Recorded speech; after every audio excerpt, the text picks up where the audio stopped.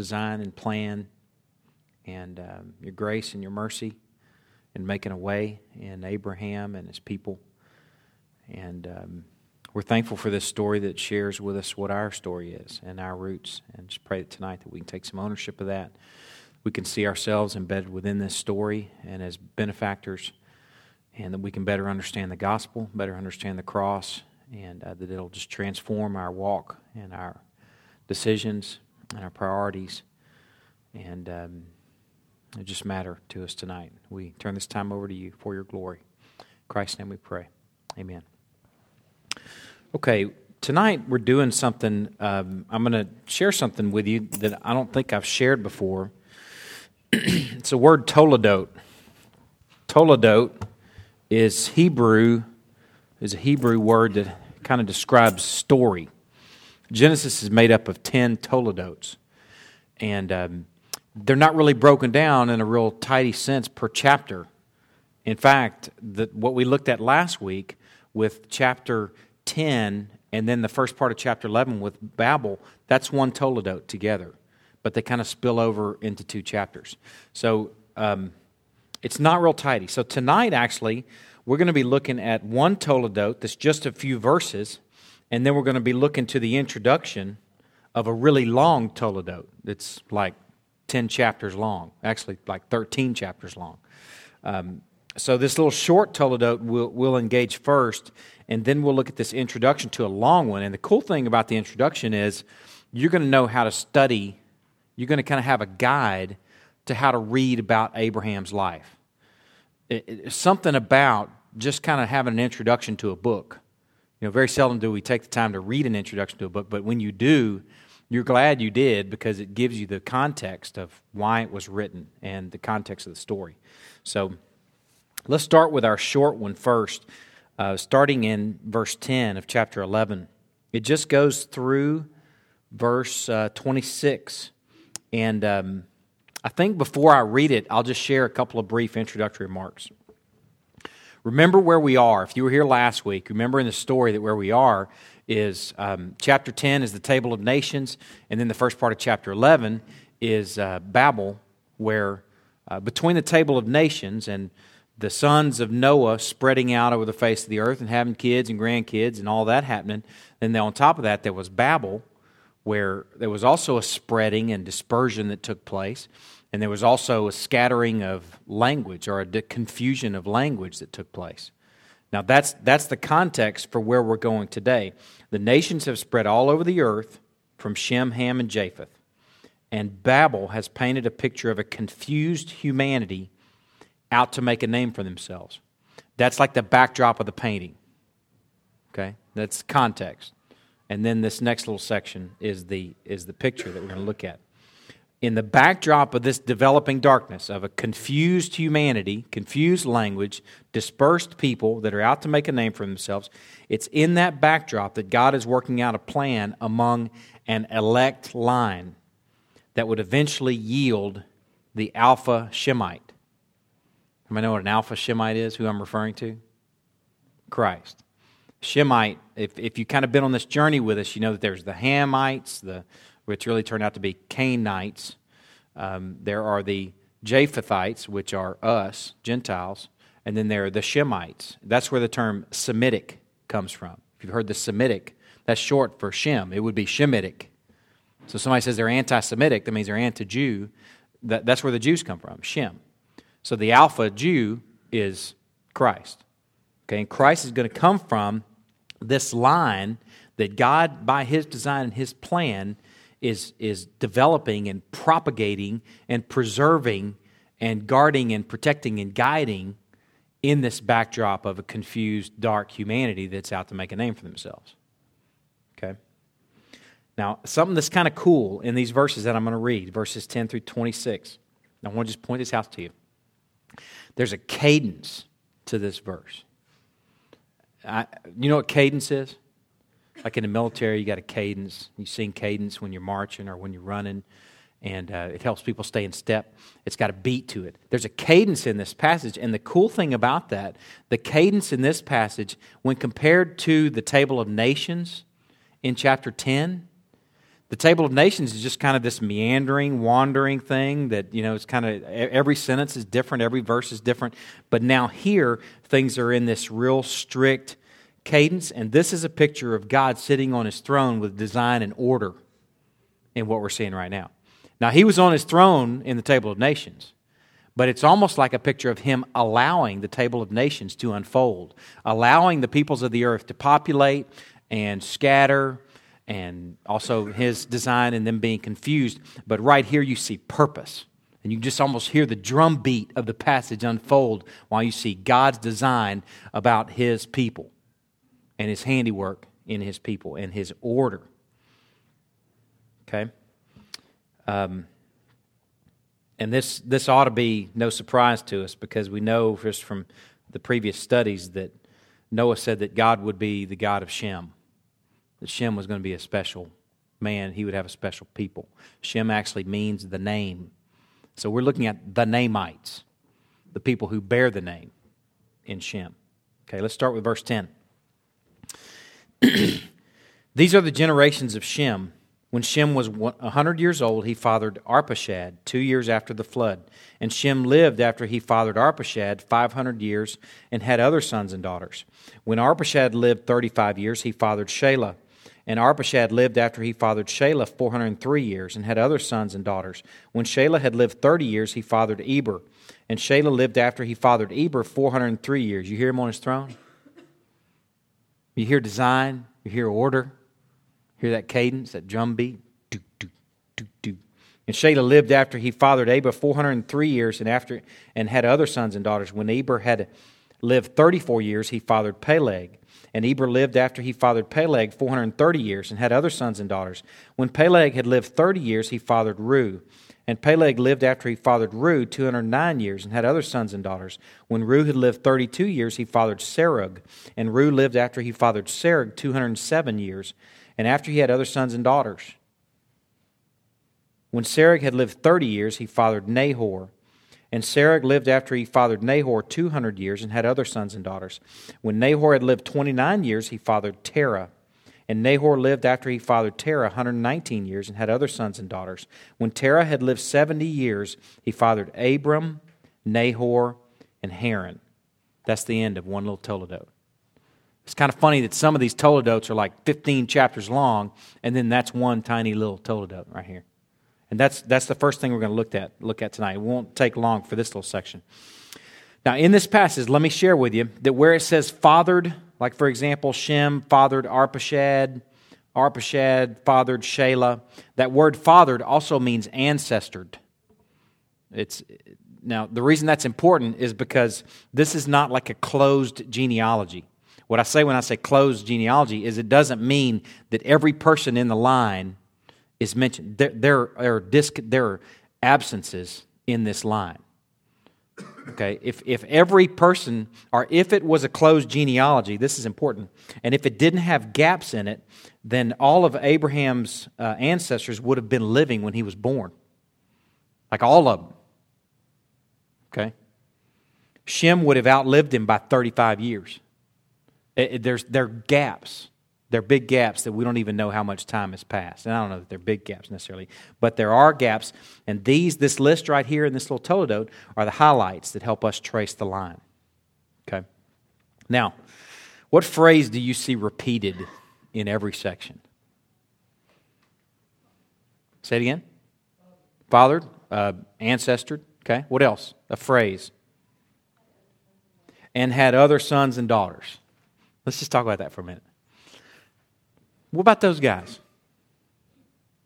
I mean, as I'm reading this, and I'm hearing that over and over again, I'm hearing that drum beat hit on, and they had other sons and daughters. And I'm going, what about those guys? Why aren't they listed in here? Where are they?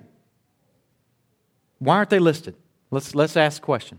Let's think about it. Let's just kind of muse on that for a minute. Why aren't they listed? Okay, what's the point of the passage? Okay, God's design and God's line. So if they're not listed, what does it mean? If it's obvious, that's okay. Huh? Wasn't important? Okay. In that purpose, it wasn't important. But what does it mean if these guys are part of a elect, chosen design and line, and other guys' names are not mentioned? What does it mean about them? Exactly. See, the thing you got to appreciate about this passage, and this is why it's so foreign for so many people to digest the truths about election, because we haven't gotten to know the God of the Old Testament and the way the God of the Old Testament works. This is a picture of election. It's all over this story. Keep your finger in Genesis 13 and look over at Romans chapter 9. Now, if you studied this before, if you studied election before, and you just have a tough time kind of getting your head around it, that's okay. I studied it for some period of time before I guess, surrendered to believing that this was completely and absolutely true. I was mad before I was glad about it. But I kind of got frustrated when somebody said, turn to Romans 9. I don't know why I got frustrated, because it's in the Bible. You know, it's not like we've got some sort of addendum that we're referencing, some sort of, addition. I mean, this is smack dab in the Bible. Okay, you got to know that. But then add an insult to injury. This thing actually talks about Abraham and God's design with Abraham. Listen to what it says in chapter 9, verse 1. Now, let me give you a little context. Paul is writing to the church at Rome, trying to explain to them why all the Jews haven't believed on Christ. Like, man, if they were part of his chosen people, why haven't all of them cast themselves at the foot of the cross, and why aren't they worshiping him as Savior and Lord? And here in chapter 9, verse 1, he says, I'm speaking the truth in Christ. I'm not lying. My conscience bears me witness in the Holy Spirit. Listen, that I have great sorrow and unceasing anguish in my heart. He has great sorrow and unceasing anguish because his people, because Paul's a Jew, haven't cast themselves at the foot of the cross. He has unceasing anguish of why they're not believing. He says, for I could wish that I myself were accursed and cut off from Christ for the sake of my brothers, my kinsmen, according to the flesh. He's like saying, I'd give up my own salvation if I could save them. That's how burdened I am for them. He says, they are Israelites, and to them belong the adoption, the glory, the covenants, the giving of the law, the worship, and the promises. To them belong the patriarchs, and from their race, according to the flesh, is the Christ who is God over all, blessed forever. Amen. Basically what he's saying is, these guys, they're Shemites. Man, they're on the Shem team. They're Namites. Name, N-A-M-E, dash, ites. Shem means name. They're the people of the name. Man, I'm burdened for them. I wish that they're all there. But then in verse 6, he says, but it is not as though the word of God has failed, for not all who are descended from Israel belong to Israel. That's key. In other words, not all the Shemites are going to be true Namites. And not all are children of Abraham because they are his offspring, but through Isaac shall your offspring be named. This means that it's not the children of the flesh who are the children of God, but the children of promise are counted as offspring. This is commentary on what we're studying right now. People, and listen, if you have a tough time with election, we got to get to know the God of this Old Testament and how he's worked with people over the ages. It says, for this is what the promise said, about this time next year I will return and Sarah shall have a son. And not only so, but also when Rebekah had conceived children by one man, our forefather Isaac, though they were not yet born and had done nothing either good or bad, in order that God's purpose of election might continue, not because of works, but because of his call, she was told, the older will serve the younger, as it is written, Jacob I loved and Esau I hated.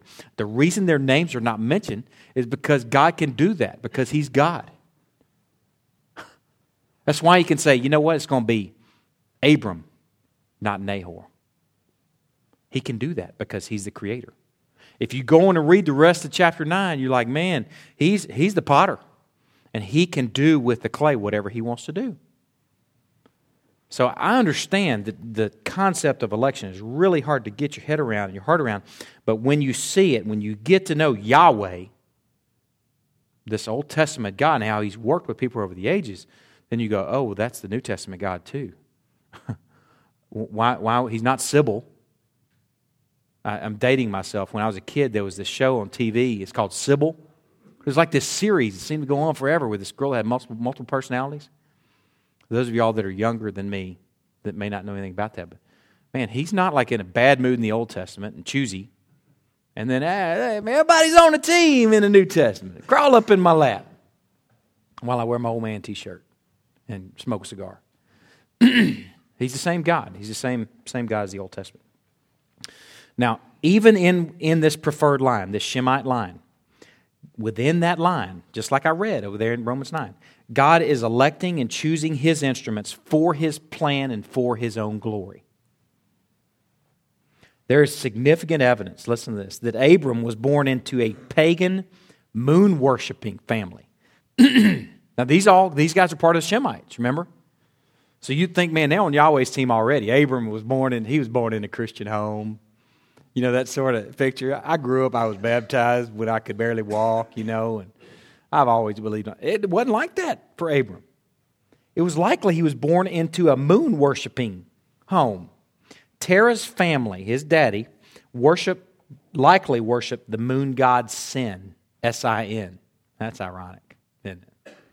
He followed Sin. He settled in Ur and Haran, both of which were important centers for the moon god cult. Even the names of his daughters, you'll find out later that Sarah was actually one of Terah's daughters. Sarah was, for real, Abram's half-sister. I mean, real. Same daddy, different mama. So that's why he could say, she's my sister, and not lie about it. For real. But Sarah and Milcah, who was Nahor's wife, who was actually Haran's daughter. Haran died. You'll look at that in a minute. Both Terah's daughter are probably named after Sin's wife and daughter. Sin, the moon god. Sin had a wife, kind of not really a wife, but like his female counterpart. And her name from the original language is connected to Sarai. And then Milcah is connected to their daughter, that Sin and this female goddess, their progeny. And his own name, Terah's own name, is closely related to the Hebrew word for moon. And these observations, look, let me show you something. You can still keep your finger in Genesis 13. We're done with chapter 9 of Romans for now. But look at Joshua chapter 24.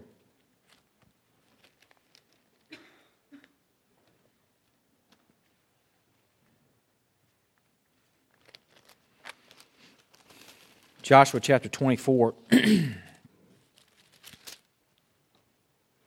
verse 2. It says, and Joshua said to all the people, thus says the Lord, the God of Israel, long ago your fathers lived beyond the Euphrates. Terah, that's who we're talking about tonight, the father of Abraham and of Nahor, and they served other gods. Homeboy wasn't born into a Christian home. And God's work of election, He snatched him. It was on a rescue mission. Look over also at verse 14. Of course, there was not. When I say a Christian home, I'm being facetious because there was no Christian home then. Now, therefore, fear the Lord and serve Him in sincerity and faithfulness. Put away the gods that your fathers served beyond the river and in Egypt. Serve the Lord. There's a picture here that Abram was born into a home that was a full-fledged pagan worshiping, moon worshiping home.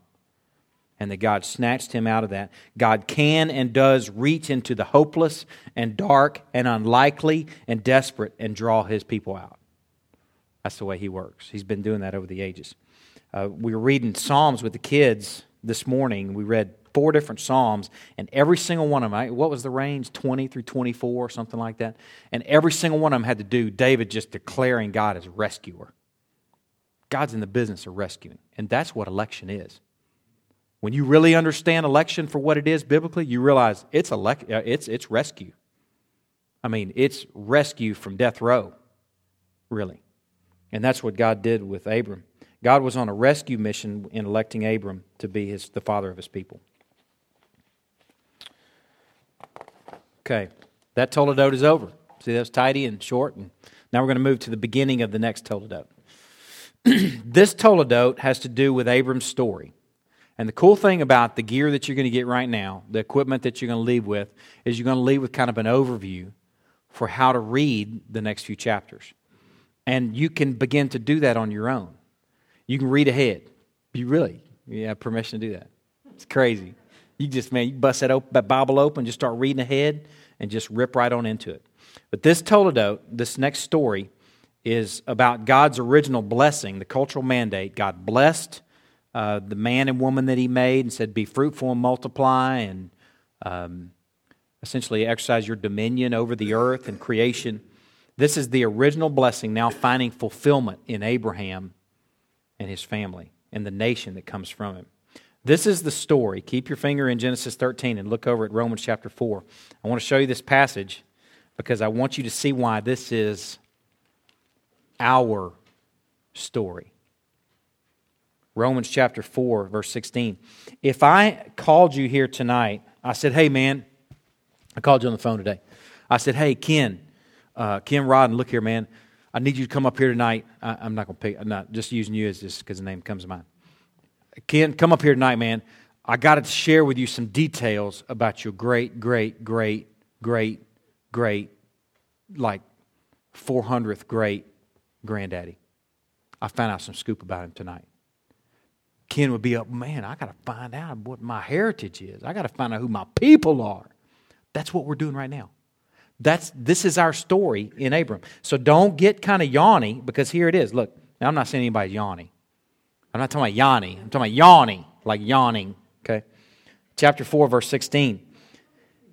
That is why it depends on faith, in order that the promise may rest on grace and be guaranteed to all his offspring. Listen, not only to the adherent of the law, but also to the one who shares the faith of Abraham, who is the father of us all. As it is written, I have made you the father of many nations. I'm going to have a sermon here in a couple weeks. The title of it's going to be Covenant is Thicker Than Blood. You might think, he's not really my blood granddaddy, because Japheth is, and then Noah, and then Adam. I'm kind of in a different line, although we're all tied together ultimately to Noah. There is a blood connection, but the covenant connection is thicker than the blood. This is our great 40th great granddaddy that we're reading about in Abram. Okay, this is our story. It's also our story too, because God called him to leave his city. God called him to leave his comfort zone. God called him to leave what he knew as security and all that he knew to go and find the city of God and the promised land. It's our story too, because it's the same call that we hear to leave this city, essentially the city that is called the world and all its trappings. We don't leave it physically until he takes us out of it. But we're not to live for this stuff. We're supposed to be living for the city to come just like him. We're on a pilgrimage just like Abram was, except we're on a pilgrimage to the celestial city. So this is our story in two respects, because it's about our great to the 40th great granddaddy. And because it's our story, it's a picture of the journey and the pilgrimage that we're on. Okay? Now, if you brought pen and paper, then that's great. If you didn't, grab an offering envelope or something that you got in front of you that you can write on, because I want to give you kind of a breakdown of how to read this Toledot. Just 3 sections. Okay, the first section is the intro. That's what we're going to look at in the next few minutes. The intro is chapter 11, verse 27, kind of the second half of verse 27 through verse 32. That's just the intro to this Toledot, okay, of Abram's story. Chapter 11, verse 27 through 32. It's what we're going to finish up tonight. That we'll finish up the intro tonight. Then the main body of this Toledot, okay, just when I say Toledot, here's story. The main body of this story goes chapter 12, 1 through chapter 22, verse 19. It's a long story. It's a lot longer than anything we've read in Genesis so far. So what we're doing right now is we're swooping up in our helicopter and we're looking down over the story and we're just getting a layout of the land before we go land and before we walk on foot. Because it's cool. It's good to know that. It's good to kind of have a sense of where you're going. Chapter 12, verse 1 through chapter 22, verse 19. And then the Toledot finishes, that last section is the transition to the next book. And that's chapter 22, verse 20, through chapter 25, verse 11. Okay, so that's one whole Toledot. Now, here's what's in store in this Toledot. This would be an incredible movie. I mean, if somebody wanted to make a movie. The Word is better than the movie because, you read the book, the movie's never as good as the book, that whole phenomena. So the Word is going to be a whole lot better. But I'd like to see a good movie that captured these things. Here's what happens on Abraham's journey. He's charged with trusting God in the face of conflicting feedback. Everything that he's seeing and everything that he's experiencing is completely contrary to what God's promising him. Here's I want to capture some of it for you. First of all, God tells him he's going to go make a great nation, and they're going to number as many as the stars in the sky, the sands on the seashore. But his wife is barren. Uh-oh, that's not going to work. He experiences famine in the very land that he's been promised that he will possess. He experiences famine there and has to leave, and then he's exiled to a hostile land. Now remember, he was in his comfort zone in Ur, or wherever he lived, Ur of the Chaldeans. He was living large. God told him to leave and go. And those are just the first few things. His wife is kidnapped by pagan kings. Okay? He has an ungrateful nephew who takes the best land, and it was all promised to him. What nephew am I talking about? Lot, little rascal. Lot. He sees war with mighty kings. His family experiences strife within. If you read about it, you know that the wives kind of get after each other, and it gets pretty ugly. Rival wives and their children. Meanwhile, his body is aging and withering. He faces death, listen, when the promise seems to be yet unfulfilled. And then really kind of where this whole story culminates, or at least where it crescendos, is he's commanded by God to sacrifice his only begotten in whom the promise is supposed to be fulfilled. Now that's contrary to everything he's hearing, everything he's seeing. It's a good thing that he walked by faith and not by sight, or he'd never made the journey. Are you appreciating that? If he'd walked by faith, man, he'd never left Ur. You kidding me, man? Shoot, I got it good here up in the Ur worshiping the moon. We got it going on here. Now, as kind of bookends to this Toledot, God tells him to go. That's kind of the theme of the Toledot. Go. In the beginning, he tells him to go from his father's house to a land he will show him in chapter 12, verse 1. At the end of the Toledot, in chapter 22, verse 2, he tells him to go to one of the mountains I will tell you about. What's he going to do on that mountain? He's going to try to sacrifice his son. Technically, he does sacrifice his son. I'm going to share a passage with you from Hebrews that'll rock your world.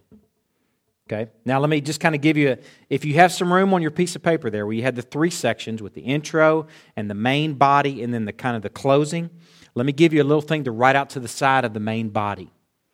There are two acts. Now when I say acts, don't think of it like a play, like it's fictional or anything. When I say acts, I'm just speaking of kind of sections, movements. Okay, the first act in the main body is chapters 12 through 15. And this act has to do with the land. Okay? That act begins with God telling him, go to the land that I will give to you. And it ends with, to your descendants I give this land. They're like bookends on Act 1. It's about the land. Act 2 is about the seed. Okay, Act 1 is about the land. Act 2 is about the seed and goes from chapter 16 through 22. It begins with Sarai's barrenness. It develops with Sarai bearing a son, now Sarah bearing a son in chapter 21, verse 2. And it ends with God's promise yet again of numerous descendants in chapter 22, verse 17. And then again, the climax of the whole story is in Genesis chapter 22, where Abram offers Isaac on the altar. And God swears to keep his promise to Abraham in response to Abraham's willingness to offer up even his very own son. Abraham demonstrates his faith by offering Isaac, and in some ways he receives him back from the dead. Let me show you that verse. I alluded to it a minute ago. Stay in Genesis. Look over at Hebrews chapter 11, verse 19.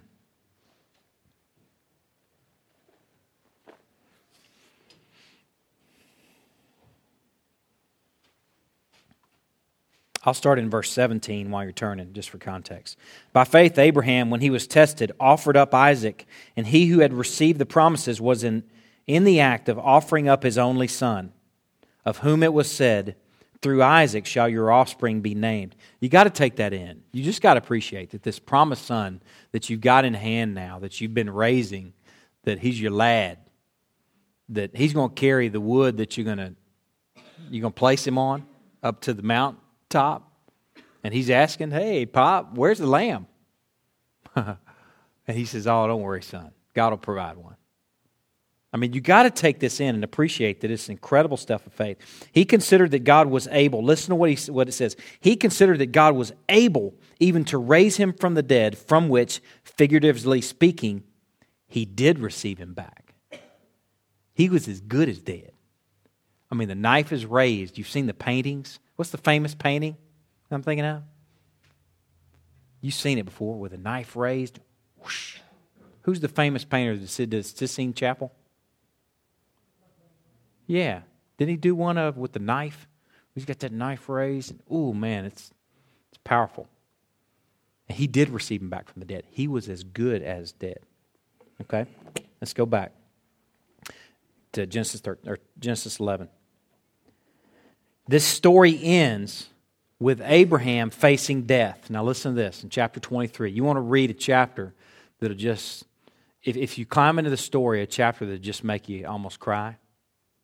It's hard to think about a man losing his wife, but to think about how this whole thing unfolded. Chapter 23 is a picture of Abraham. He's moving toward the end of his life. He's still not seeing God's promise fulfilled. He's still living for that city to come. And the only portion of the land that was promised to him that he owns is the little portion that he bought to bury Sarah. And he paid a premium for it. They wanted to give it to him. He said, no, I'm paying for it. And he pays a premium for that land to bury his wife. And then he goes off and dies shortly thereafter. That's all he got. And remember, God's promised him, go to this land that I'm going to give to you. And yet he hadn't seen it because he was living by faith, not by sight. He paid an extremely high price for this little plot in faith, knowing that God would keep his promise and give this land to his descendants. One of the things that Abraham saw, that we don't really have a view of, is that he was leaving a heritage and a legacy. It wasn't just about him. And then I die. He's thinking about son, grandson, people. He's thinking about generations after him. And this legacy of faithfulness that he left for his generations is something that we're benefactors of. That we know his story and that it is our story. It's awesome. Now, before we actually look at the beginning of this next Toledot, I want to just show you the Gospel of Abraham. The Gospel of Abraham is really just kind of a picture of Christ in the Old Testament. Okay, just be looking for this as you read the story. Look for these things to come out. First of all, the hope of Abraham and the nations depends on God fulfilling his promise to give a son. I hear that again. The hope of Abraham and the nations depends on God fulfilling his promise to give a son. In his case, it's Isaac. And in a future case, one that we're benefactors of, it's our shared Lord, Christ. Okay? Both Isaac's birth and Jesus' birth are miraculous. Isaac is born to a barren old woman, and Jesus is born to a young virgin. In both cases, miraculous. Both sons have to die and be raised. Hear that. Both sons have to die and be raised. In Isaac's case, it's typically, and when I say typically, I'm not talking typically like, it's typical. I'm talking about like a type of the real death, the real sacrifice. Isaac was a type of Christ. And he had to die and be raised. Now, I just shared with you in Hebrews chapter 11, it's as if he did die and come back from the dead. Because that knife was raised, it was a done deal. And in Christ's case, it had to do with a literal death and resurrection. If you want to jot down a passage that'll rock your world, jot this down. 1 Corinthians 15, 16 through 19. Look at that later tonight. 1 Corinthians 15, 16 through 19, you'll understand why Christ had to be raised from the dead. That if he wasn't raised from the dead, then none of us would have any hope of being raised from the dead. And we're a bunch of fools. We're the most to be pitied if Christ wasn't raised from the dead. He had to be. Okay, the next picture of Christ in the OT and Christ in this story is that God enacts his covenant with Abraham in connection with sacrifice. That's in Genesis chapter 15, verses 7 through 21. And God initiates the new covenant with the church through the sacrifice of Christ. Circumcision is the sign of Abraham's covenant. And what's the sign of our new covenant? Huh? In some ways. The Presbyterians would say that that's it. No. In some ways, you could say that is a picture, but it's not the sign I'm thinking of. Keep your finger in there. Let's look at Luke chapter 22, verse 20.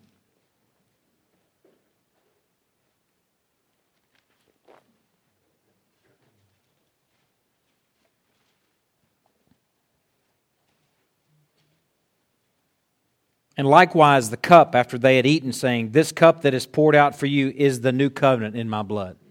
It's the cup that's the sign that we should see. Circumcision in the Old Testament and the Old Covenant. And for us, it's the cup of the New Covenant. That's why taking the Lord's Supper is no joke.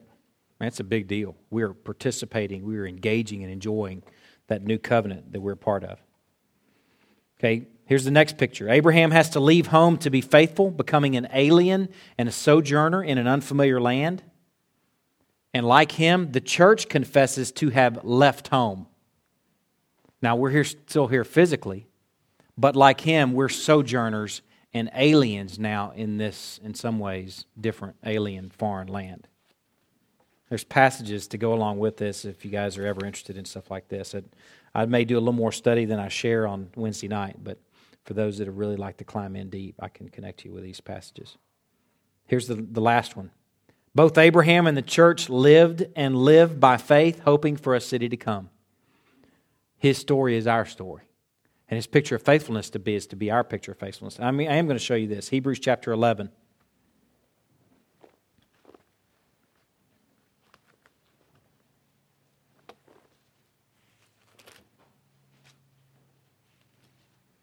Just look over briefly at verse 10. This is speaking of Abraham. For he was looking forward to the city that has foundations, whose designer and builder is God. So he wasn't so much living for the land that was promised to him, he was living for that celestial city. And that's our story too. It should be. Look at the same chapter, verses 39 and 40. And all these heroes of the faith, though commended through their faith, did not receive what was promised. That's kind of a theme. They did not receive what was promised. They're living by faith, not by sight. If they were living by sight, then they would say, I hadn't gotten it, so I'm bailing on this program. They were living for something as yet unseen. And since God had provided something better for us, that apart from us, they should not be made perfect. What's better for us is this celestial city, this heavenly city that we're living for, and this eternity with Christ. You can go on and study in chapter 12. Therefore, because of that, since we're surrounded by so great a cloud of witnesses, let us also lay aside every weight and sin which clings so closely, and let us run with endurance the race that's set before us, looking to Jesus, the founder and perfecter of our faith. We're living for that future city, and we're laying off all these encumbrances. Brad Cardwell and I were talking just the other day about this illustration this guy was sharing. This has really nothing to do with the sermon, but it's just or the study, but it's just such a good illustration. This picture of Abraham living for this city to come, the reason that he would walk away from his comfort zone in Chaldeans, and go to this place and basically live as a sojourner and an alien. If you knew that you had 6 months in France, and that everything that you bought there had to be left in France, but everything you sent home, you could get when you got home, how much would you buy in France? Would you equip your apartment there in France with the finest furniture? Would you be driving the finest Renault speed car, racing around the streets, be wearing those fine French pointy shoes? Would you be spending all that money in France, realizing that you're just there for a little while? No, you're living for that home that you're going back to. And that's our picture, that we're living for this celestial city. That's why we live light. We're mobile and agile while we're here. That's why we're living like those guys on the night of Passover, where he says, you need to have your loins girded. You need to have your gear packed. You need to be ready to move out. Travel light. That's our story. This is our story. Okay, let's move to the introduction of the last Toledo. It's just a couple brief notes after it, and then we'll be ready next week to climb into the meat of the story. Verse 27 of chapter 11, Genesis. Now these are the generations of Terah. Terah fathered Abram, Nahor, and Haran. Those are the three boys. And Haran fathered Lot. Now Haran died. Okay? Haran died in the presence of his father Terah in the land of his kindred in Ur of the Chaldeans. And Abram and Nahor took wives. The name of Abram's wife was Sarai, and the name of Nahor's wife, Milcah, the daughter of Haran, the father of Milcah, and Iscah. So Milcah is Nahor's niece. Okay, that it was not against the rules then. You can marry your niece. You can marry your sister. It was just a different program, you know. We don't have that program now. Now Sarai was barren; she had no child. Terah took Abram his son, and Lot the son of Haran his grandson, and Sarai his daughter-in-law, his son Abram's wife, and they went forth together from Ur of the Chaldeans to go into the land of Canaan. But when they came to Haran, they settled there. The days of Terah were 205 years, and Terah died in Haran. Okay, now, I've kind of started acquainting y'all with chiasms. If you're here for the first time tonight, you're going, okay, where's he going right now? Let me just kind of share with you briefly. A chiasm is like a writing instrument. It's kind of a storytelling instrument that shapes a pyramid in the story. And you could just kind of flip the pyramid up and kind of get a handle on how this story unfolds. These chiasms are these literal instruments that kind of set off these parallel statements to where they called something important at the very top, at the top of the pyramid. Okay? So I'll just tell you right now, I'm going to show you what the chiasm is in this passage. But let me just ask you, if you know there's a chiasm here, and you know that a chiasm serves a purpose of bringing out something that's really important, what is that something that's really important in this little paragraph? That's right. That's it. That's what drives the whole story of this whole Toledot. You got to appreciate that the tension that creates. You're going to be as numerous as the stars, as numerous as the sand on the seashore, and oh yeah, Sarah doesn't have any kids. She's barren. You got to appreciate the tension that's going to develop when you got this God promise. I mean, the clouds have parted. You had these visions and this darkness. God speaks into this darkness, this incredible promise, and you're old and your wife's old and she's barren and never had a kid. You got to appreciate how that's going to develop and create this story. Now, let me show you the chiasm. Remember, I kind of do this where I do it visually. If you can write it out, you can do that. But most of you are probably not into it as much as I am. But I think it's kind of cool. All right, here's the first side of the chiasm on this side. There's the introduction where Terah and his offspring are verse 1. On the other side is the conclusion of this little paragraph, was the summary of Terah's life and his death. The next part up is the family lives in Ur of the Chaldeans, and Haran died. On the flip side, the family leaves Ur of the Chaldeans and settles in Haran. The next part is Abram takes... And you got to, there's Hebrew words here that key you into this is not just some fictional weirdo thing that people just have a lot of time on their hands. There's Hebrew words that are used in parallel that help bring out this chiasm. Abram takes, it's the same word, he takes Sarai. Nahor takes Milcah, whose father is Haran. On the flip side of that, Terah takes Abram and Sarai and Lot, whose father is Haran. And then right at the top, Sarai is barren. She has no children. That is so important to the rest of the story. You got to appreciate that. Now, just a couple of brief notes about barrenness, and then we'll shut down for the night. First of all, I already told you Nahor marries his niece. It's not forbidden in those days. Sarah is actually Abram's half-sister. They share daddies. Terah is Sarai's daddy and Abram's daddy. They have different mamas. If you want to look that up, that's in chapter 20, verse 12. But here's the picture of barrenness I want to point out. Sarai's barrenness introduces a God pattern that you'll see all over the Old Testament. This picture of barrenness, first of all, there's Sarai, and then there's Rebekah. Genesis chapter 25, verse 21. She was barren. And then there's Rachel, chapter 29, verse 31. She was barren.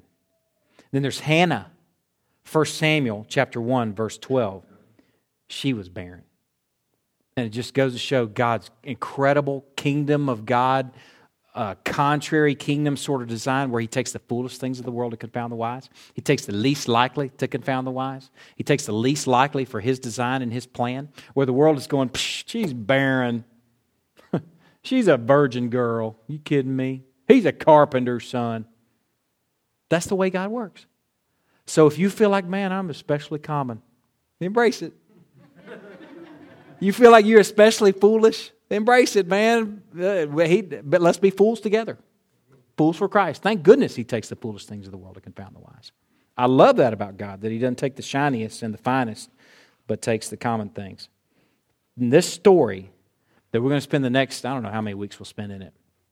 In this story, through a childless old couple, God will create a whole new humanity. The Old Testament and New Testament are not separate. They're connected. That's all one story. It's our story. Through Him and this story, He will create a whole new humanity. You know, in Ephesians, where Paul writes about put off the old man and put on the new, our Western minds envision this individual. I'm taking off the old Ben and I'm going to put on the new Ben. It's not individual. It's a corporate picture. Put off the old humanity and put on the new humanity. That's the humanity this story is about.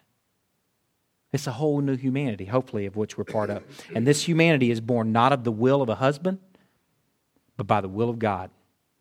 Covenant is thicker than blood. It's a great story in store. So I appreciate y'all braving tonight. It was a transitional night, but it was necessary stuff. You needed the gear for the next few weeks. You needed the equipment. Hopefully you've got kind of an outline there of how to study these next few weeks and how to read ahead. Just climb into the story like it's a story about your great to the 40th great granddaddy. Like you own it. Because if you're believing on Christ, it is your story. You may just not realize it. It's not something that's outside of us, but it actually is our story that we're in the middle of. All right? Let me pray and we'll dismiss a few minutes early. God, thanks for our time together tonight in these Toledotes. Thanks for things that are usually obscure and discreet and read over quickly. Just appreciate them revealing your design and your plan and your sovereignty and your election and things that just reveal to us your character and your pattern of redemption. Lord, I hope and pray that it just helps us appreciate and embrace our commonness and our foolishness and our unlikeliness, and that it just creates just a surprise grace and an enjoyment of grace and a satisfaction and contentment that we wouldn't have otherwise if we thought that you were beholding to us. Just pray that it shows us how you work and how you operate. It shows us a picture of you on your throne, your design, your plan over the ages that we are part of.